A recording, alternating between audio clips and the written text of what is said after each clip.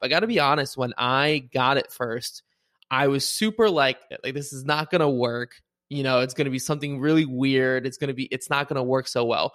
And I started testing it with like clients of mine when I was on calls with them or friends, and it worked so well. And I was like, no way, this is so cool.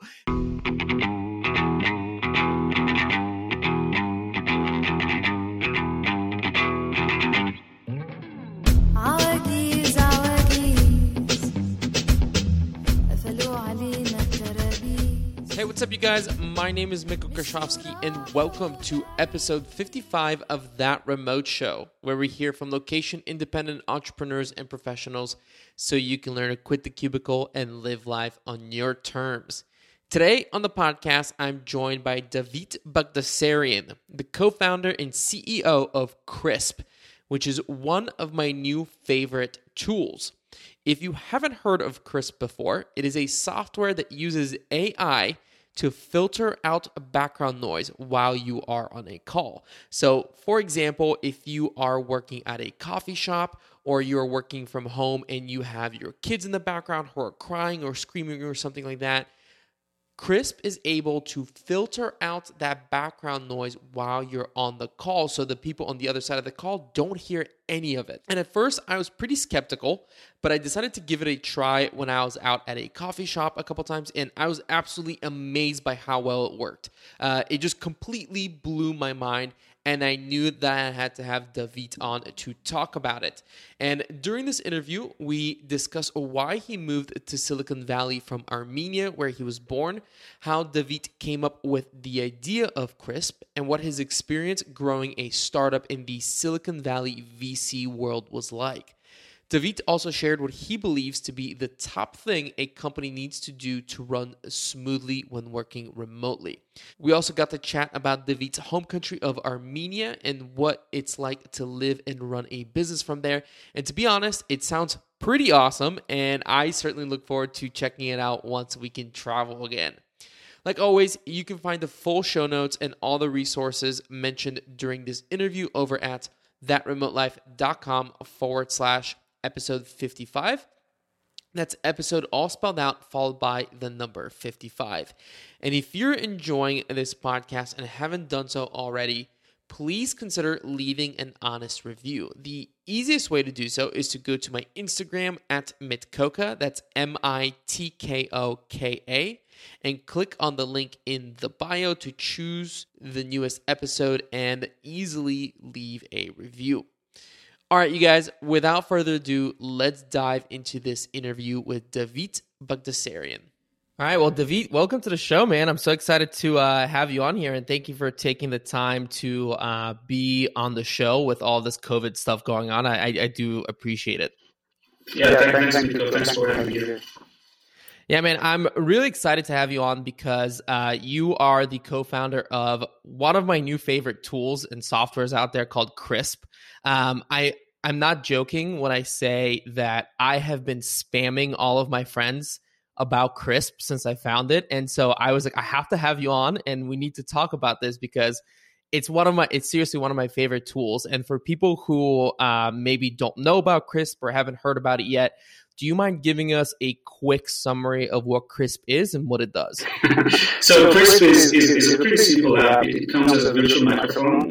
You can install it on your Mac or Windows or Chrome now, right? And it will mute all the background noise in conversation like this. Whether you talk over Zoom, Google Meet, Squadcast or Skype, you click a button and eliminate all the background noise. Screaming kids or barking dogs, and that's as simple as that. So when I'm working remotely, I love going to coffee shops or co-working spaces, and I've always historically had to be like, okay, cool, I have a call at 2 p.m. I need to be back from the coffee shop by 1:30 so that I can do my call. And with Krisp now, I'm like, I can stay at Starbucks or I can stay at the coffee shop and it's totally fine. And that's why it's been so awesome is that I get to spend more time outside of the house, which is, what remote workers like doing. Unfortunately, right now, we got to be locked in. And this is where, like you said, if you've got screaming kids in the background or dogs barking or construction or whatever, it does an amazing job. I got to be honest, when I got it first, I was super like, this is bullshit. Like, this is not going to work. It's going to be something really weird. It's not going to work so well. And I started testing it with like clients of mine when I was on calls with them or friends, and it worked so well. And I was like, no way, this is so cool. So I'm super excited. Thank you guys for putting that together. Where did the idea for Crisp come from in the first place? Yeah, well, it was very personal to me. So I was working for a company called Twilio. I don't know if you know that. It's like a large communication platform right out of San Francisco. So I used to travel, a lot, especially back to Armenia, where I'm from. And because of the time zone difference, I had to like do meetings at Twilio, but it was like an evening or nighttime here, and I would end up being in different locations, different places with background noise. I always wish there was a button I click, and I feel way more comfortable joining these calls. So it's pretty much that vision that I had, right, or that wish that I had, what we implemented in the last 3 years as an app. So it was very personal to me. I mean, apparently to many people. Yeah, I know you mentioned Armenian. We talked a little bit about this before we started recording, but as somebody who grew up in Bulgaria and immigrated to the U.S., I am very interested. What's your story of how did you end up in California, having been born and growing up in Armenia? Yeah, well, I've been raised here, so I was like, I think when I moved there, I was like 25 or something like that. So I was an engineer. And I got an offer from a US company to go and join them. And I was always curious about, Silicon Valley and, having an adventure there. And so it ended up being a pretty long adventure. Like I spent there 10 years.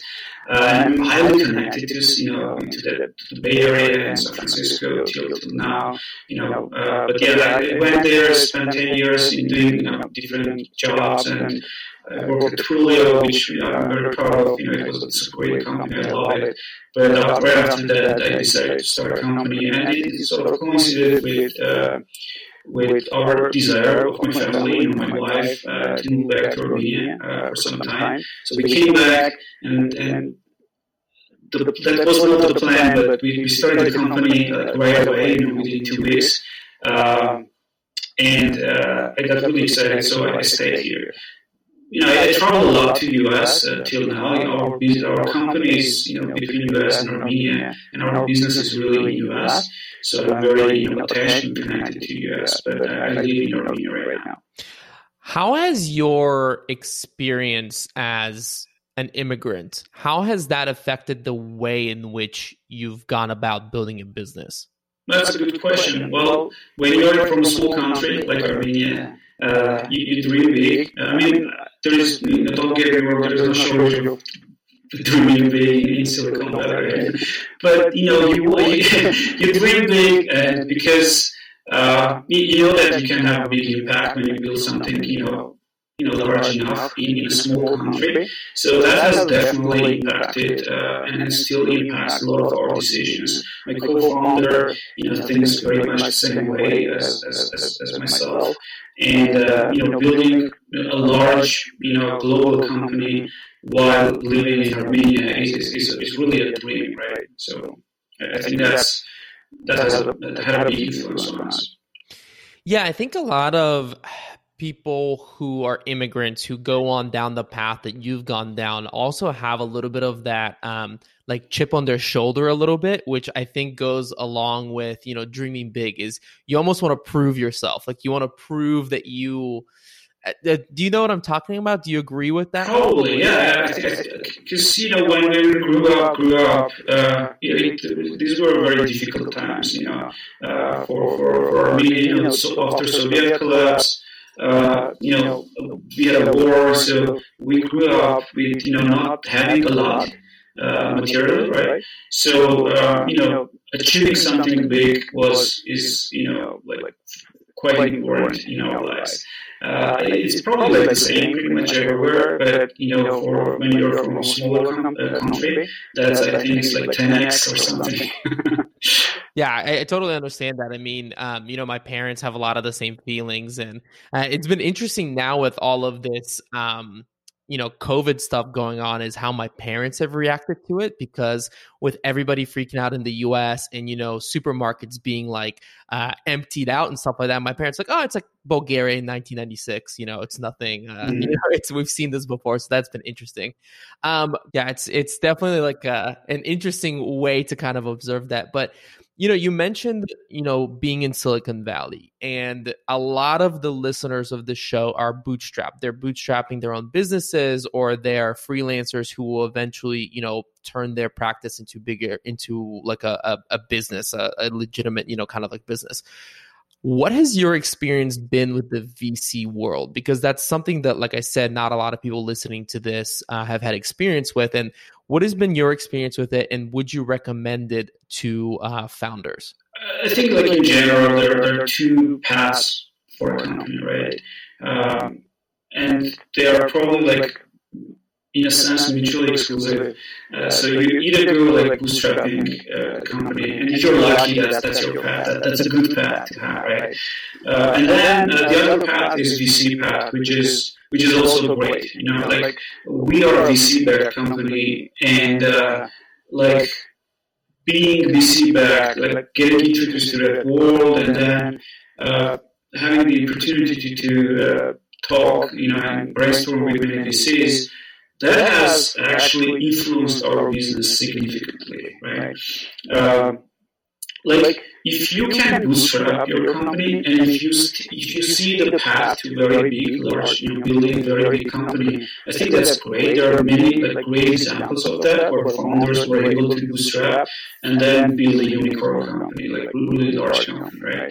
And I think that's but many things must align for you to be able to do that. Because if you want to build a unicorn, your growth must be like super accelerated, and typically you need cash for that, right? And then like in the VC-backed world, that path is highly optimized on like growth, right?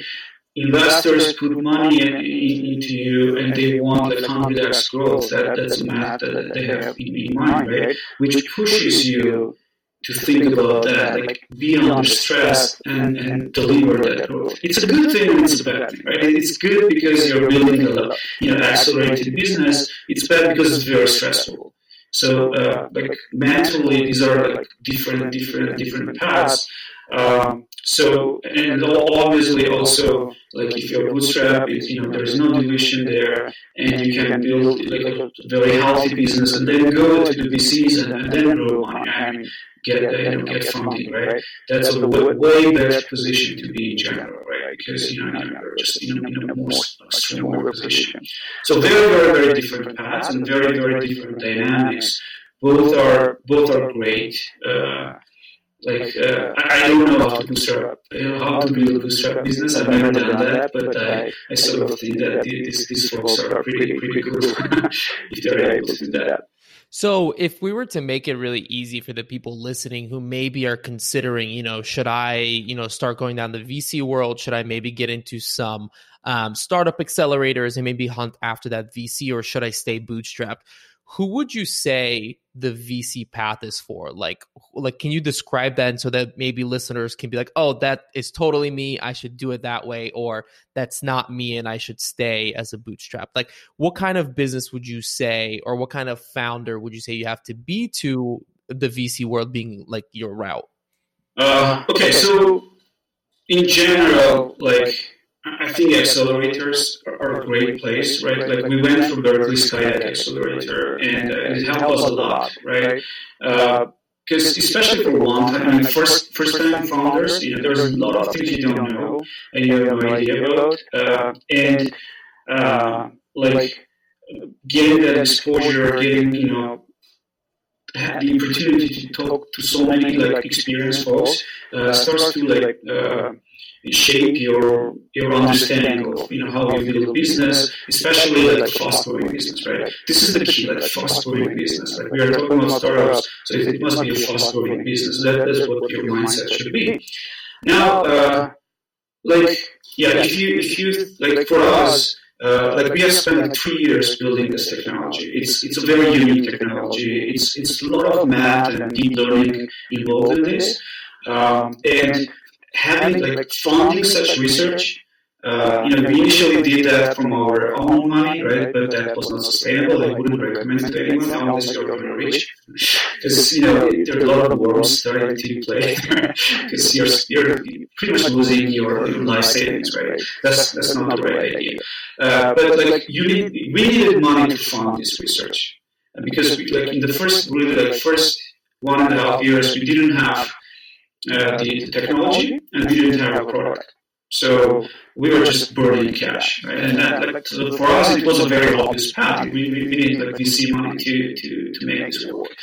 And I think what's different for bootstrap companies, again, I'm not expert on that. I've never done that. But I think that if you have a company or business which allows you to generate revenue from very, very early on, you get a chance to bootstrap that business, right? And especially when you see the path to growing this revenue significantly, and without growing your team or expenses significantly, it's a perfect formula for bootstrap. I would 10 out of 10 times I would say try that because of a number of reasons. Especially even if you want to go to back to VC and get funding, it's way easier to go there when you already have traction and you have revenue. You can talk business with VCs because that's what they care about, right? Pretty much. So if you can get to the bottom line is if you can get to revenue and profit early on, go and bootstrap it and have advisors who will give you a lot of good advice, right? You don't have to go to the VC world to get these advisors. Yeah, I think having a good understanding of both worlds is really important. When I got started in my quote unquote entrepreneurial journey, I actually got involved in the startup world here in Cincinnati, and there was an accelerator here that's still here that's really fantastic. And even though they never thought any of my ideas were worthy of going through the accelerator, I did essentially hang out with a lot of the people that went through it and who ran the accelerator for about 2 years. And that gave me a really good view of, hey, what does this look like? What does this process look like? I got to learn a lot, but I also, even though I decided that it wasn't the right path for me, that within itself, understanding how that world works is still beneficial. And I think that a lot of people who maybe have just been stuck in the bootstrapped world, it could be really beneficial to attend some networking events, go to some of these things just to understand, maybe there's something there for you that you didn't even know was an option yet. So I think having a good understanding of both worlds is really beneficial. And thank you, for kind of giving us that view.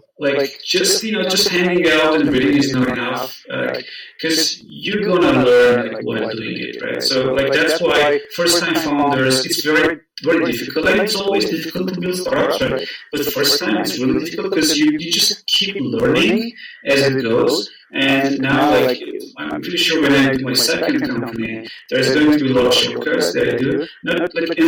I cannot, unless you're a genius and exception, and we're not talking about exceptions here, right? Generally, that's how it's going to be. So, you need to, do at least once to understand all the dynamics and how investors think and how they try to optimize for and what's the fundraising and all of that. So.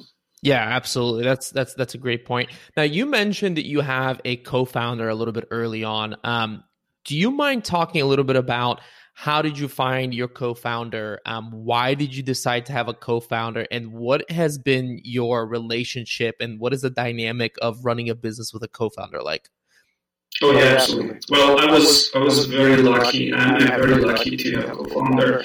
So, Artio, my co-founder, he was super essential in building this business, right? We built this together, and the first time actually, I shared my personal experience, how come we had this idea of one button on noise thing, right? But the story is that I shared this with him, but I had no idea how to create such a technology, right? And Artio is a brilliant guy. He's multi-talented. So to give you a short story of him, he holds PhD in math. He also holds MBA. Okay, so he's has both knows both goals, and he started doing entrepreneurship when he was 18. I think it's his fourth or fifth company, and I think this is the most successful one so far. But yeah, so he was like essential for Chris to come to this point, and like in many ways, right? Like we talk a lot, like we all, whenever we have arguments, we are able to resolve this. Like we are blessed to have this relationship together where we can go through these difficult and exciting times together, and making decisions and not having like a lot of conflicts, because founders, co-founders, conflicts they can kill companies. I'm pretty sure the listeners know that. We're just lucky to be able to be very prosperous together. Yeah, and with that in mind, like what tips can you give people who are maybe already working with a co-founder in order to keep a healthy relationship working with that co-founder? I'm sure that you've picked up on a few things now working with a co-founder. So what would your tips be? It's tough. It's tough. Like I keep saying, we got lucky here.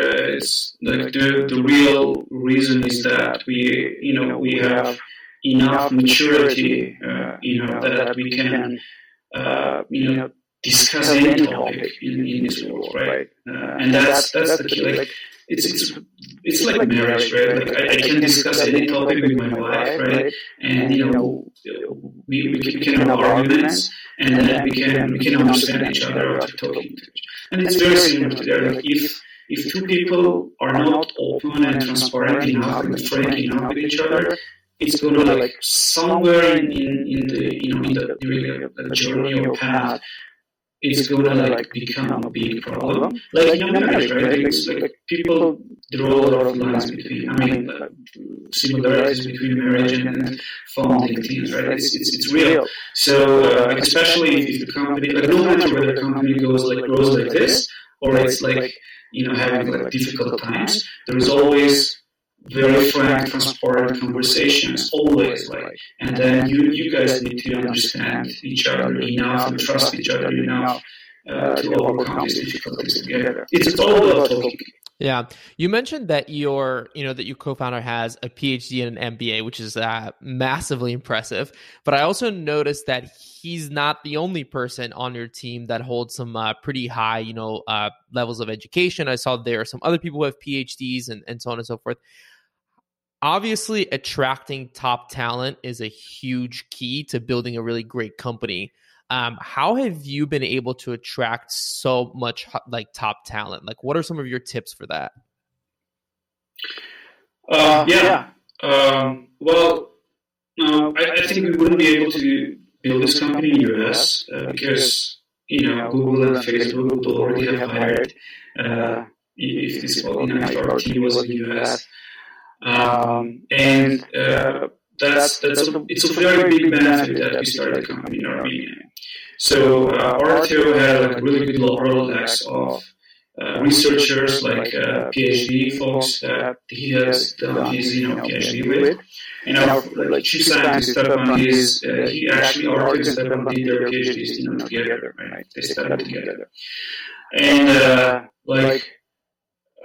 another very talented guy from our team. I studied my school. We did the school together. Mid school actually. We did mid school together. He was the most talented guy in school. So our Rolodex actually, being born and raised here in Armenia. Armenia has a lot of talent for especially technical talent, right? Natural sciences. That helped a lot, actually. Those connections helped a lot to build this initial team, right? Which is a fantastic, very, very talented team. In 3 years, we were able to build 3 technologies in voice and video now that I can confidently say that they are currently best in the world in their category, right? And that's I'm so proud and I'm so impressed with what we were able to achieve with that team. So it's all the secret was that we were in Armenia and we were highly connected. So how do you, I know that you guys run the company remotely, and that's something that you're very proud of. And obviously I'm super excited to hear that as somebody who, pushes remote work. What has been your experience running a remote team, and how, what are some of the things that you found that help, a remote team function at a high level? Yeah. To be clear, some of our team is remote, and some of the team we are in an office, right? Right now, the entire company is remote, obviously working from home as a big part of the world, I guess. So, like one challenge that I would definitely say is that building a world class startup from Armenia is challenging, right? And mostly because your investor relationship is all the investors are in the US, and the world is changing. Like I can definitely say that investors care less where you are because of Zooms and Crisps of the world. But at the end of the day, it's always a little weird when you're not close to them, right? So that has been challenging for us, but now it's changing a lot, so that's not a challenge anymore. Like in terms of team, I think one key thing that works really well for us is transparency. Okay, so we are internally we are super transparent, and that's we do that for two reasons, right? One is we think that like if you're not transparent, like people are not going to be motivated and excited about the company, not enough at least, right? And the second is like when they know where the company is going, and they know it from the CEO and from the co-founders and everyone, the exec team, they hear it every day. It helps to steer the ship in the right direction. Right? Like everyone is helping to drive this ship in the right direction. And like if you know where you're going, you can go like this, or you can go like straight to that. Right? So by sharing about the business, sharing about the finance, like pretty much sharing everything. Like one rule we have is like it's not a rule; it's just a recommendation. Right? Every time you want to share something in Slack, and you don't know whether you need to share publicly or just privately. If you're not sure, definitely do publicly. Okay, so it's a very simple rule, but it helps like share information and context to everyone. So that's like somewhat related to the notion of over communication, right? Which is very important for remote work. But yeah, we try to do that as well, like over communicate things over Slack because of context, losing context, right? But these two things I think are pretty important. And I had experience. I had experience like while working at Hulu and then traveling, working sometimes from Armenia. I know that it can be so frustrating if you are remote and you don't have the context, and there is a discussion, you don't have the context. It's so frustrating. Like every 10 out of 10 times you will just interpret it wrongly. So that's why over communication and transparency is highly important. Yeah, I definitely think that transparency in companies is something that's become a bit sexy in the last 5-7 years. There's a lot of there's companies that are sharing their profits and their revenues online with everyone, and there's definitely that movement of transparency, which I appreciate as somebody who nerds out looking at that kind of shit online. I appreciate being able to dive into it and look at it. But I think that, like you said, specifically for remote teams, it's really, really important because it's so easy to have a conversation, just you and I, for example, in a direct Slack message. And then somebody who would have been a key player in whatever we're discussing is now left out. And so that's why I encourage people and clients that I work with is to set up channels, and your channels in Slack to be your main form of communication instead of direct messages, right? Because those little nuances of you quote unquote overhearing, but almost overseeing in a Slack, those can be really important for the entire team to understand what's going on in the company, even if maybe you're not directly responsible for whatever that piece that's being worked on. So yeah, I totally agree with that. I think that transparency and, there's a lot of different things that might breed out of that direction of transparency within the company as well. You mentioned that you're building an office. That's really interesting to me. I love a lot of people think that I'm anti-office, and I don't think that people should work together. That's not true. I think that there's definitely cases in which it's beneficial. What made you decide to actually build an office and almost put down some company roots, so to say? Actually, I think you misunderstood. Like, we are not building an office. We do have an office. Like, we are renting an office. Like, that's how we started. When we started, we were not remote. Okay. And like having a remote company in Armenia is very weird. But not anymore, I guess. Like, I think it's not weird anymore, like anywhere, right? Like, people are like in the next, 2-3 months, it's going to be the normal, right? The new normal. So, but yeah, I mean, I think that being in the same location is absolutely efficient. If you can afford that. I would definitely choose that. But long term, it might not be the most efficient thing, right? Because the number one goal we have is, hire the best talent available globally, right? If you're global, if you think about yourself as a global company, you want to hire the best people in the world. And, if you're thinking from office mindset perspective, you can only hire around that office, right? Like, let's say, 10 kilometers around that office, and that's like, if you think about global scale, that's nothing, right? That's a wrong decision to make. So that's why being remote is just it's about efficiency in during this times, right? So it's just the right decision the right direction to have.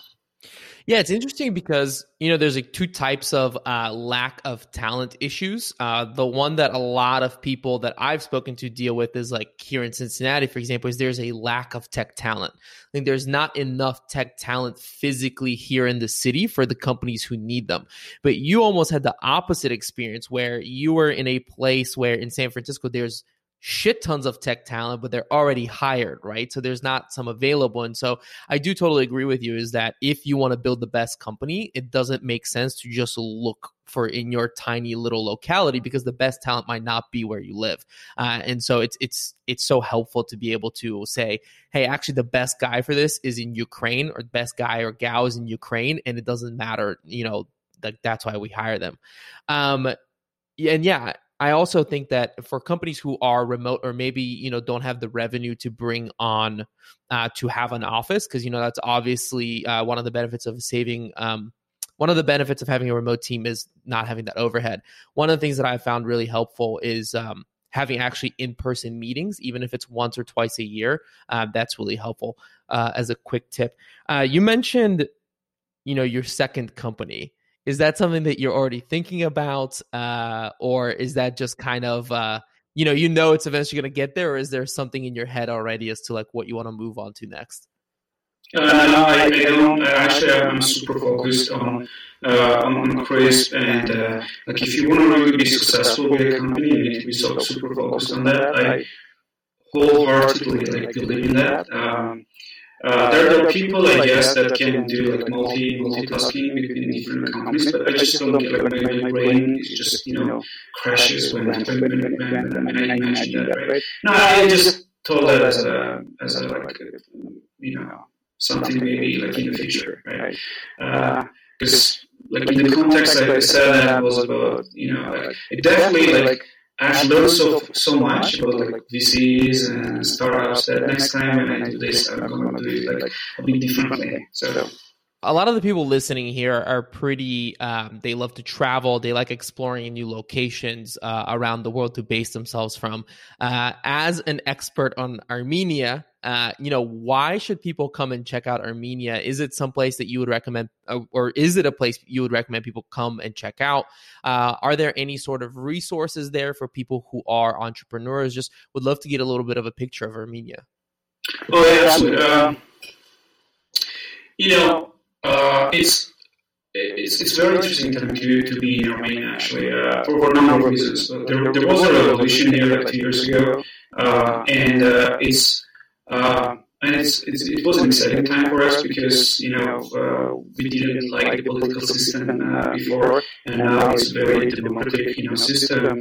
So with that, there's a lot of energy in the country, right? It's growing, all the economical metrics are growing, and so on. That's one thing that I will mention. The second thing, which is actually more important, is that there is a lot of investments that have been going into like schools, right? So like pretty much every school here has robotics lab, which is pretty amazing, right? And then there is like another thing called TUMO, which every kid, I guess from like 11 to 17 years or something like that, it's free education. They can go and learn the creative arts, programming, the game design, and the teachers are Armenians, mostly Armenians from all over the world. And as I mentioned, we are pretty spread in the entire world.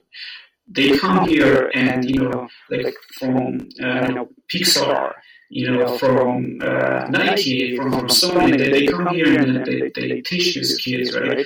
So, like, if you think about it, like, in the next 5 years, there's going to be so much talent, talent that, like, is very different than how I grew up, right? I turned, like, this is like, funny, but I turned on a PC the first time when I was, like, 20 or something like, or actually 18, right? That was the first time in my engagement with a computer. So these folks are like doing very, very early on, like studying robotics. So in the next 5 years, I just predict that there are going to be a lot of unicorns out of Armenia, and that's not the reason to be here, because if something is growing, you want to be part of that. And the third reason is just like it's a pretty cool place to be. It's unlike many places. The weather is great, food is great. There were going to be a lot of tourists actually this year, but I guess COVID is going to change those plans. But yeah, it's like even if you're not thinking about starting a business in Armenia, just feel free to come and you're gonna definitely enjoy it. Yeah, I'm really excited for that part of the world, because another country that I've been hearing a lot about and a lot of other people have been talking about on this podcast is Georgia. And I'm just really excited for that part of the world, because I think that it's one that's almost been, along with Eastern Europe, a little bit overlooked, I feel like. And now a lot of people are starting to see that there's all this potential and there's all this exciting stuff going on. And so it definitely sounds like Armenia is a place that I need to come and check out. And thank you for sharing that. Finally, Georgia is amazing too. So. Yeah, I haven't been. I was planning on going in September, and now that's up in the air because I don't know. Who knows if I'm going to be able to go or not. To kind of wrap up, what's the future for Krisp look like? What are some of the new features that you guys are working on that people listening can get excited about? And then, where do you feel like the company is going? Yeah, absolutely. So we are very, we are as a company, we're super fast. Our pace is fast. So we keep shipping stuff very frequently. Like the last thing we shipped was Krisp for Chrome. So it comes as a Chrome extension. You don't have to install like the full Mac or Windows package to get the Krisp experience. And the next big thing is going to be virtual backgrounds. Oh, very cool. So virtual backgrounds from Zoom probably, right? It's going to be very similar to that, but it's going to work with all the apps. Like you can use it with Squadcast or Skype or Google Meet, like anything, right? And I'm super proud of that. Like we have been working like a full year. It's all deep learning and DSP and so on. So it's difficult technology, and I'm very proud that we're going to ship very, very soon. Yeah, one of the things that we didn't really touch on because it's not really my expertise is just how technologically savvy Krisp is as a software. Because in doing research for this interview, I was like listening and reading some stuff on how Krisp works, and I was like, I don't know what any of this means, but it sounds like you guys actually, and you mentioned this, like literally from the ground up, you've built some pretty impressive software. So do you want to, talk very quickly about how exactly it works? Because I do think that if I heard correctly, you guys were first planning on licensing the technology to other companies, but then decided to actually make it as your own product. So can you talk a little bit about how it actually works for people who might find that fascinating, and just kind of share that part of the business? We use like a technology called machine learning, or approach called machine learning, right? So the idea there is you train your system with a lot of real data, and after it trains, right, it starts to perform some action that you have trained it for. So in our particular case, we wanted to be able to separate human voice from background noise, like in real time, right? So what we did, we went ahead and collected, tens of thousands of hours of background noise and human speech, like very studio level human speech. And then we designed a neural network, which is, which is a complicated system, right, computer system. And then we trained this neural network by mixing the background noise and human voice, like with different levels of noise and different levels of voice. Right? We have pretty much like unlimited data, amount of data. And every time we train our neural network, we say, like, look, this is like a noisy speech, and this is the clean speech of that noisy speech. This is a noisy speech, this is a clean speech. Noisy speech, clean speech. And then when you do it enough time, like several days or weeks, your neural network starts to, understand what's human voice and what's background noise. And then when you put it in the wild, it starts to do that by its own. Like, it's pretty like magical technology, and this is very high level that I described. Right? There's a lot of math and intellectual property that we have designed that makes it very specific to us. Right? It's not available out there, and that's why, like, unlike other companies, we were able to do this because we have a very talented team, and we started this ahead of others. So as a company, we think we are ahead of the industry for some time, and it gives us another differentiator to move quickly and keep shipping very exciting technologies. Yeah, I think even if people don't necessarily understand how all of that works, it's very important to understand how much thought and engineering came into me clicking a button and turning Krisp on, right? Because you can almost take it for granted, but it really is, like, when I was reading about like all the different like how that technology was, but I was like, wow, this is some real sci-fi shit, and I'm super excited that it's real. So, David, thank you so much for coming onto the show and talking a little bit about your journey and about Krisp. If people are interested, where can they come and find out more about you or about the company? Yeah, so our website is on krisp.ai, Krisp with K, .ai, like artificial intelligence. And you can reach me on LinkedIn, like Twitter. My email is david@krisp.ai.